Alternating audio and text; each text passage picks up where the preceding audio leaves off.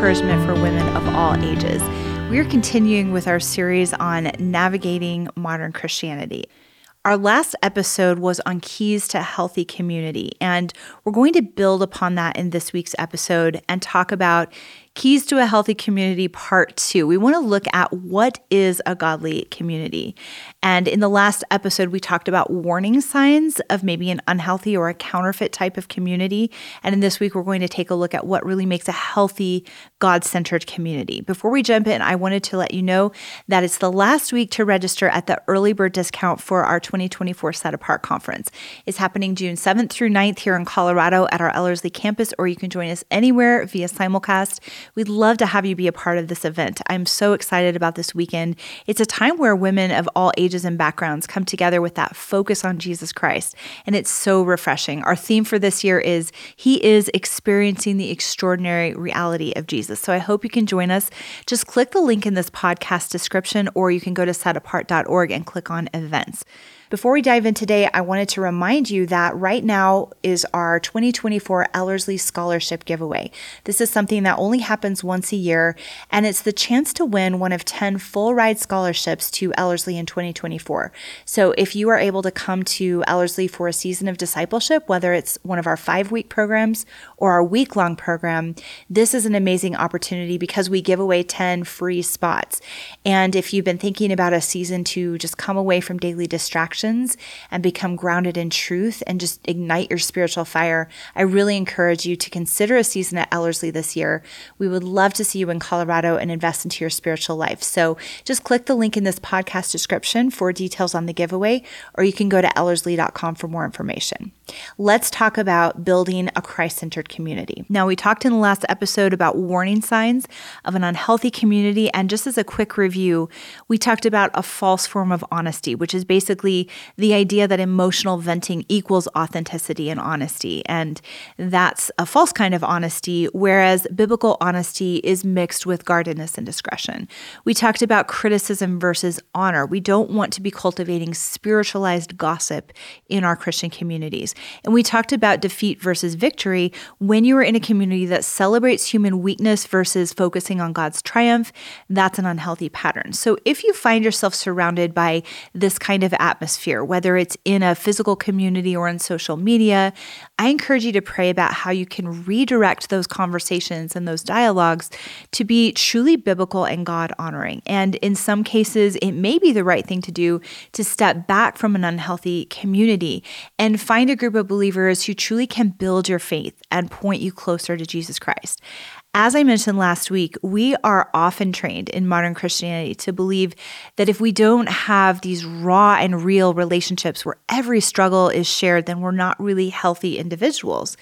The truth is that we will walk through seasons where we have plenty of relationships around us, in seasons of loneliness where we need to be freshly reminded of how to find our comfort and our fulfillment in Christ alone. God has a purpose in both of those kinds of seasons.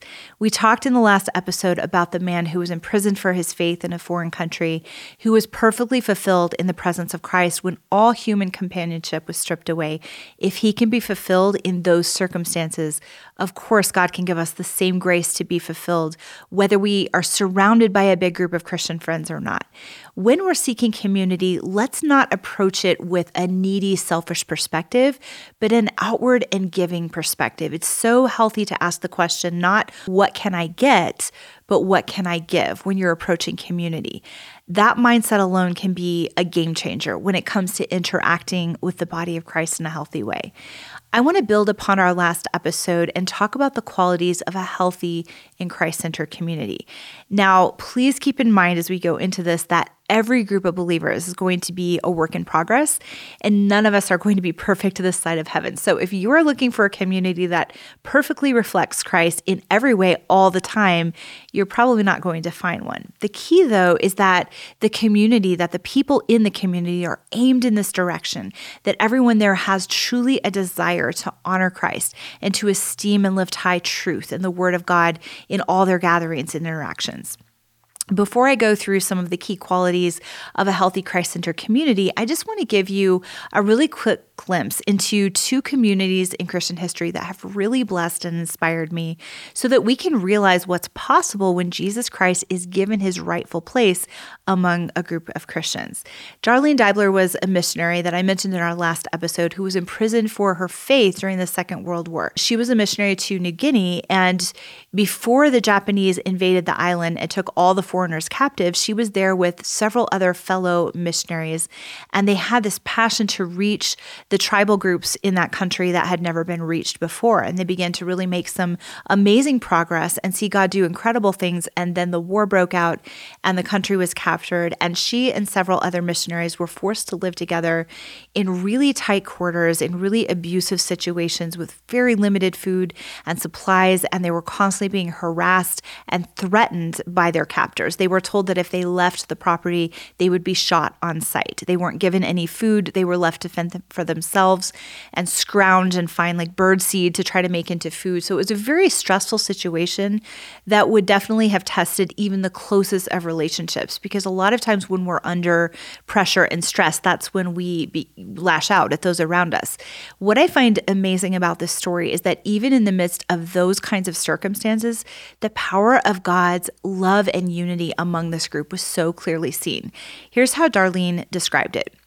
Take 7 very individual and dependent women and 1 gentleman accustomed to being a leader and put them in close, cramped quarters, such as those in which we were now being confined, and what do you have? I think the answer is obvious. We all know what you would normally have.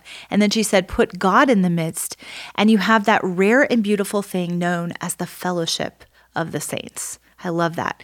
She also talks about the end of their time together in a concentration camp where they had all suffered horribly. And this is what she said: in all of our time together where we had shared everything and suffered tremendously together, there had not been so much as one sharp word among us. That's astounding. That's a truly supernatural work that only God can do in building his love into a Christian community. Psalm 13:3 says how good and pleasant it is when God's people live together in unity. It's really exciting to catch a vision for the relational transformation that happens when God's love and unity and presence is allowed to come into the midst of a community and come shining through our lives as we interact with the body of Christ. But we need to realize that doesn't happen by accident. We have an important role to play in the process. By God's grace, self needs to be silenced, and eternity's values have to be kept in view as we interact with our fellow believers. Corrie ten Boom talked about a similar miracle that took place in the concentration camp where she and her sister Betsy had begun leading Bible studies every night. Again, they were in horrific conditions, and women were dying left and right. They were suffering, and when they first went into that barracks, there were the sounds of screams and slaps and sobs and brawls everywhere. And when they brought the word of God in and women began giving their lives to Christ, the whole atmosphere changed. Suddenly, all of those screams and slaps and brawls were replaced with pleasant words, consideration for others, and singing hymns, because the presence of Christ and the focus on his truth transformed the environment.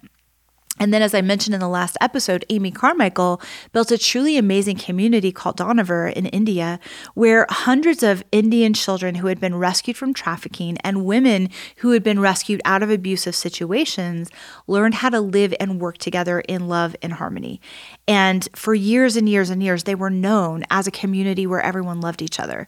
In fact, there's one story of a girl who miraculously found her way to this community, and she felt that God spoke to her heart and said, I will take you to a place where they all love each other. She had never been to a place like that. When she arrived in Dohnavur, she found that that was true. It was the first place she had ever been where there was continual love and trust, even though there were hundreds of people from different backgrounds, from hurtful situations, horrible situations, living together and working together, and yet there was love and trust.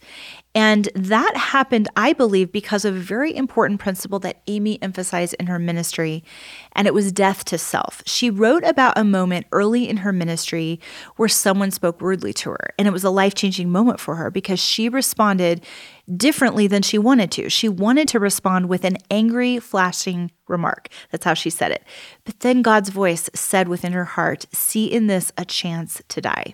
In other words, that moment was presenting to her a chance to die to herself, to take up her cross and to follow Jesus.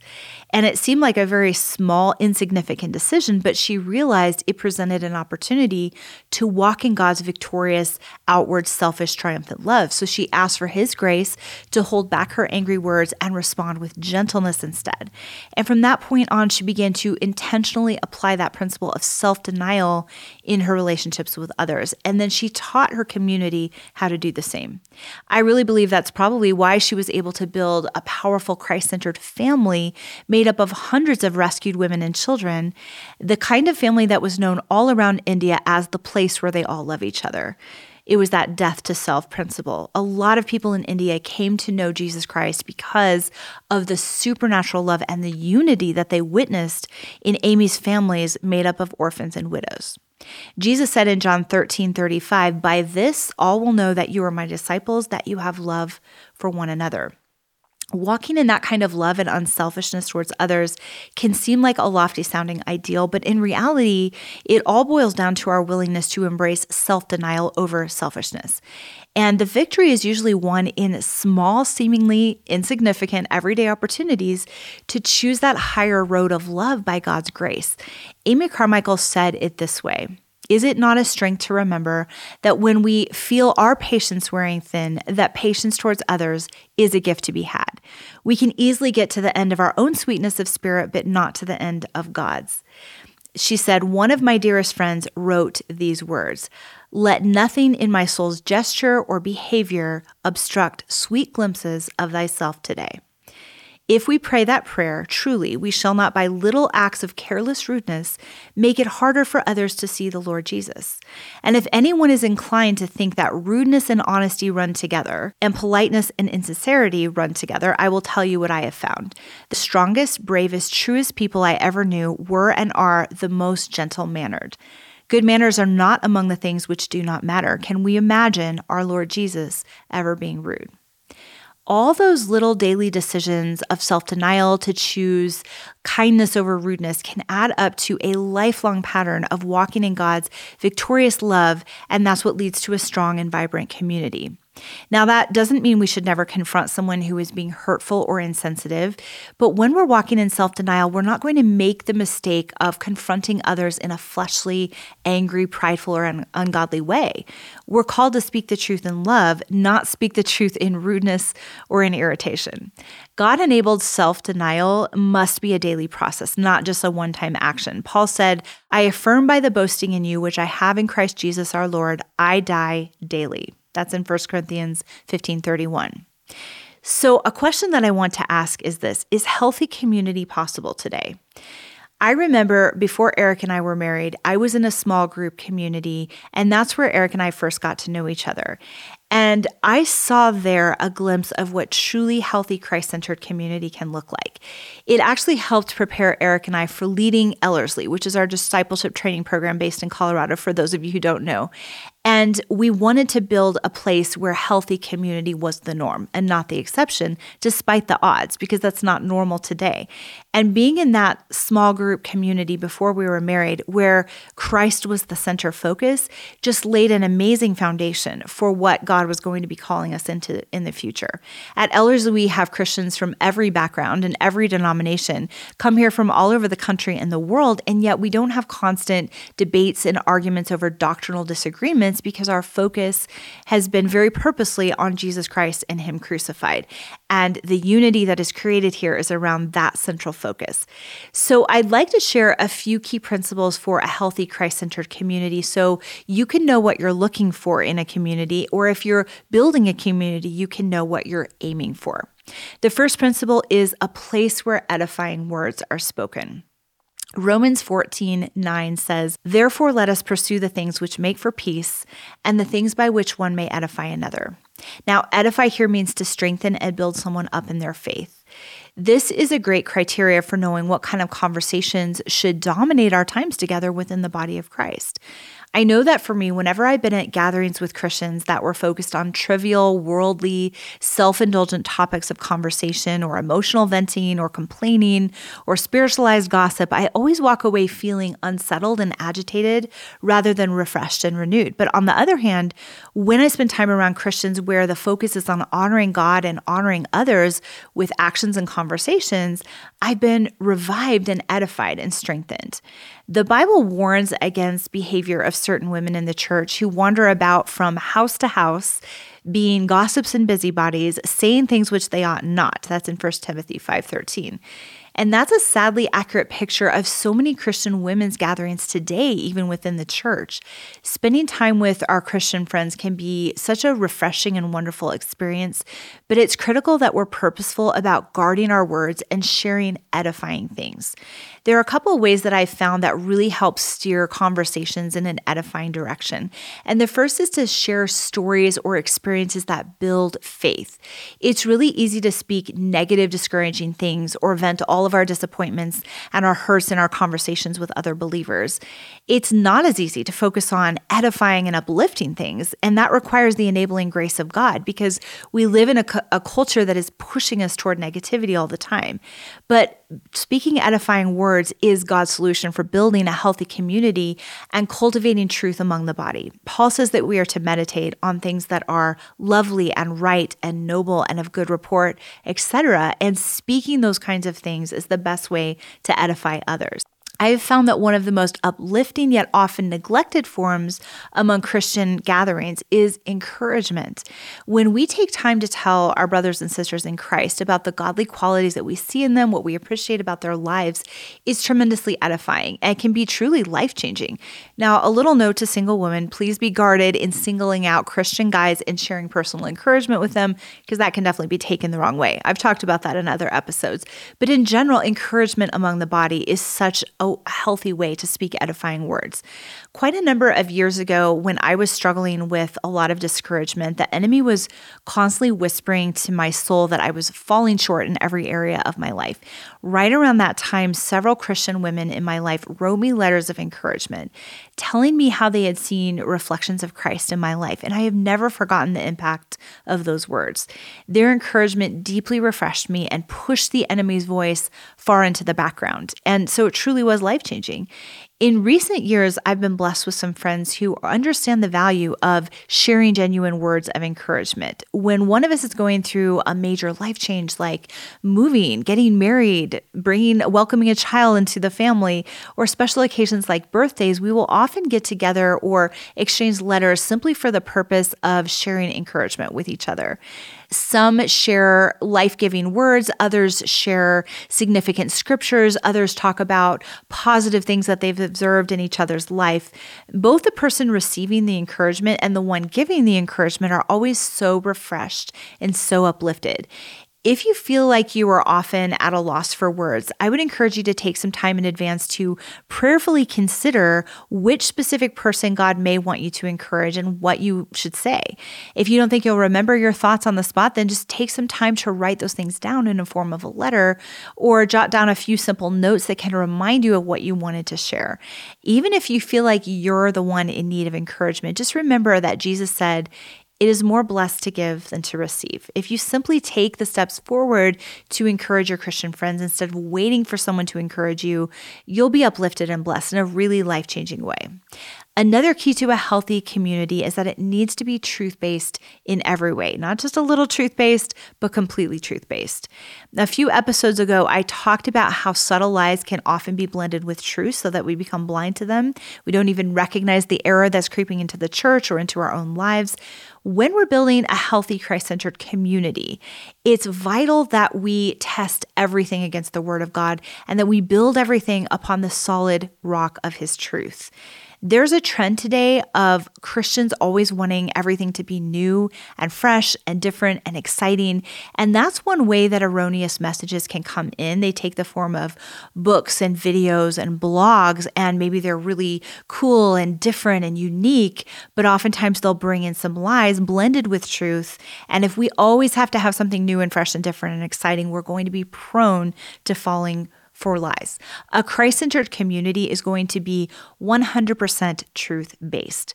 I've been closely involved with the Christian publishing industry over the past 20 plus years, and I've come to realize, as I've shared in other episodes, that a lot of modern books and studies are based in trendy pop culture ideas and human thoughts rather than having their foundation in the unchanging Word of God. If the teaching or conversation in a community is built on anything less than the solid rock of truth, it's going to become at best nothing more than a spiritualized social gathering, or at worst, a breeding ground for deception and compromise. If you're leading a small group, be diligently watchful over any outside material that you choose to use. Remember that just because a book or a study is popular in the Christian world does not mean that it's always going to be Christ-centered or truth-based. When you're considering presenting other people's material to the people in your group, learn to weigh those messages against the Word of God. Before you just nod along with other Christians' ideas, stop and ask yourself the question, does this message agree with the truth of Scripture, not just on some points, but in its entirety? Do these thoughts and ideas align with God's nature and His character? If you're not sure, take some time to seek answers in the Word of God before you promote it or share it within your Christian community. Remember, He's promised that those who seek His wisdom diligently will find it. And if you're in doubt, focusing on Scripture as well as on classic historical Christian books is usually a safe road to choose. If you're participating in a small group, be sure that you're cultivating a purposeful reverence for and a study of the Word of God so that you will be able to quickly discern when something erroneous is being taught or presented. One example I'll share with you. Early in my Christian walk, I heard a lot of right-sounding messages on building up my own self-esteem. It sounded really good. And I've shared this in other episodes too, which is such a great example because I was nodding along with this message. Youth leaders and well-meaning Christians told me that if I wanted to be free from insecurity, I needed to focus on my own inner beauty and my own goodness and protect my sense of self and focus on self-esteem. And those ideas really appealed to me and they sounded healthy and wise. I didn't even question them. And then it wasn't until a few years later that I really began digging into the Word of God and immersing myself in the Scriptures that I realized that the popular notion of self-esteem was in conflict to Christ's clear message of self-denial. If we are ignorant of the Word of God, we are going to be a lot more prone to being deceived by the trickery of men, as it says in Ephesians 4:14. But as we've said before, if God's Word is our lamp and our light, we're going to be a lot quicker to recognize and renounce ideas that don't align with His pattern. When I look back at the fellowship group that I was a part of, that Eric and I were part of before we were married, it impacted my life so much. All of those years ago, I still remember so much of what I learned in that group. I am struck by the strong emphasis that there was on truth. Everybody there esteemed the Word of God. The leader of the group focused most of the teaching around rich portions of Scriptures and maybe some excerpts from Christian classics, but it was very scripturally focused. And there was a built-in protection against error creeping in because the Bible was cherished and respected far above cultural trends or human wisdom. And we weren't just looking for something fresh and new and different and exciting. For a Christian community to thrive, we can't treat the Bible as moldable to human opinions and ideas. We need to find out what God says and then build our lives and our gatherings upon that unshakable foundation. Another quality of a healthy, Christ-centered Christian community is that it's centered on prayer. Leonard Ravenhill used to say that he didn't really know a man until he had prayed with him. And there is nothing that will cultivate like-mindedness among a group of Christians than praying together. Prayer accomplishes things that human words never can. Prayer softens heart and prepares souls to receive truth. Prayer replaces misunderstanding and discord with brotherly love and unity. True prayer brings spiritual fire to a group of believers who might otherwise remain passive. So we can't just talk about praying. We really do need to pray together with our brothers and sisters in Christ. So whether you're a mom leading a Bible study for teen girls or a leader over a large group of seasoned Christians, be sure you're facilitating prayer into your gatherings together and that becomes a foundation of your times together. Lay a foundation ahead of time as well by praying diligently as you lead up to those gatherings for every person you're going to be ministering to in that time together. If you're a participant in some kind of a Christian group, then take the time to really pray for your leaders and realize that they're going to be under a lot of attack when they take that step to lead a community, and be sure you're wrestling for them in prayer. I believe that one of the key reasons that past fellowship group was so effective and life-giving is because we spent so much time praying for each other, both corporately and individually. As Corrie ten Boom once said, is prayer your steering wheel or your spare tire? The answer to that question can determine the difference between failure and success, both in our personal lives and in our Christian communities. Another key to a truly Christ-centered community is that it needs to be all about Jesus. And when we started Ellerslie, we had something called the Ellerslie Experiment. Basically, the idea was, can people from all different denominational backgrounds who have different opinions on specific areas of how to live out the Christian life, if we focus on Jesus Christ, can we have unity? Can we build a fellowship based on our pursuit of him? And that is what we have discovered at Ellerslie for the past 14, 15 years, is that it is possible to come together even from very different backgrounds and very different perspectives when Jesus Christ is the focus and there's unity there. It's really easy to come into a small group meeting or a Bible study asking the question, what am I going to get out of this? Which we talked about in the last episode. We should be asking the question, what is God going to get out of this? Our primary purpose for gathering together with other believers should be to lift high the name of our King. In Christian meetings, we so often believe it's our right to be entertained and catered to and applauded and built up, and pretty soon it becomes all about us rather than all about Jesus. In that group that I mentioned earlier that I attended all those years ago, there was a unified focus on Jesus Christ. He was the reason that we were gathering. He was always given first place. Nobody tried to take center stage or impress others with their cleverness or their spiritual depth or show off for each other. Jesus was the guest of honor, and we sought to glorify him with our worship, with our prayer, with our conversation.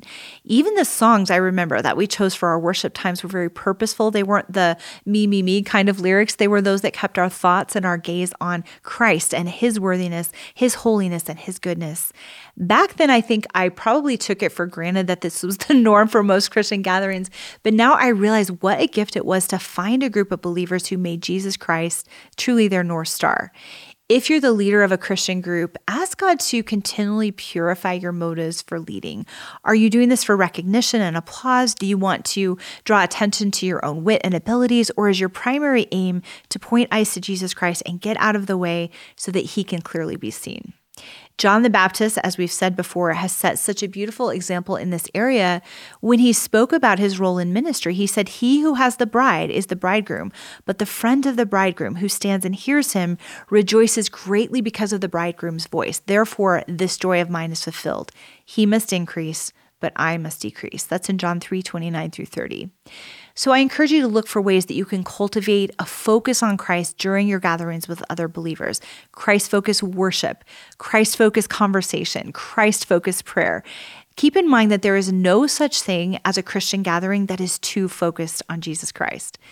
If you're the participant in a Christian community, one of the best things you can do to help keep the focus on Christ is approaching gatherings with an unselfish attitude, as we said before.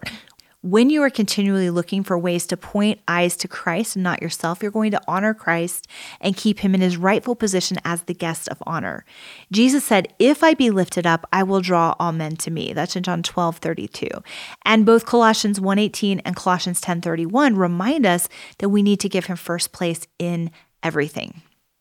No matter what practical issue your Christian community might be studying together, maybe you're talking about purity or relationships or parenting or money, the ultimate purpose should always be for the glory of Jesus Christ, because without him, we can do nothing. Another quality of a truly healthy community is that it is outward focused.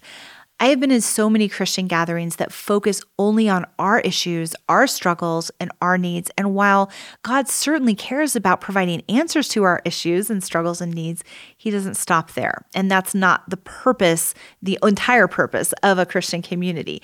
God desires to make us strong in Him so that we can give that strength to others. Jesus said in Matthew 10:8, "Freely you have received, now freely give." We need to remember that we're the body of Christ, meaning we're His hands and His feet upon this earth. If we're not doing the work of building His kingdom, selflessly serving and witnessing and building His kingdom and rescuing souls, then who is? One of the things I really appreciated about that former group I mentioned was the outward focus that was cultivated among us. Our leaders organized opportunities for us to serve at homeless shelters and give meals to refugees and visit local prisons and hospitals and go on short-term mission trips and evangelism outreaches. And those were huge in keeping an outward focus. Some of the families in that group even became involved in foster care or adoption, and then others in the group would support that family with prayer and with practical help. Those experiences really helped remind us that the purpose of our gatherings wasn't just to enjoy the good news for ourselves, but to share it with others in need. Even if your Christian community isn't able to go to the mission field or even volunteer at homeless shelters, you can still cultivate an outward focused attitude among those who attend. I've known youth groups who sponsor children together through Compassion International or a group like that, or other groups I've known have chosen a persecuted country to pray for, or maybe adopt an orphanage overseas and send supplies and pray for them.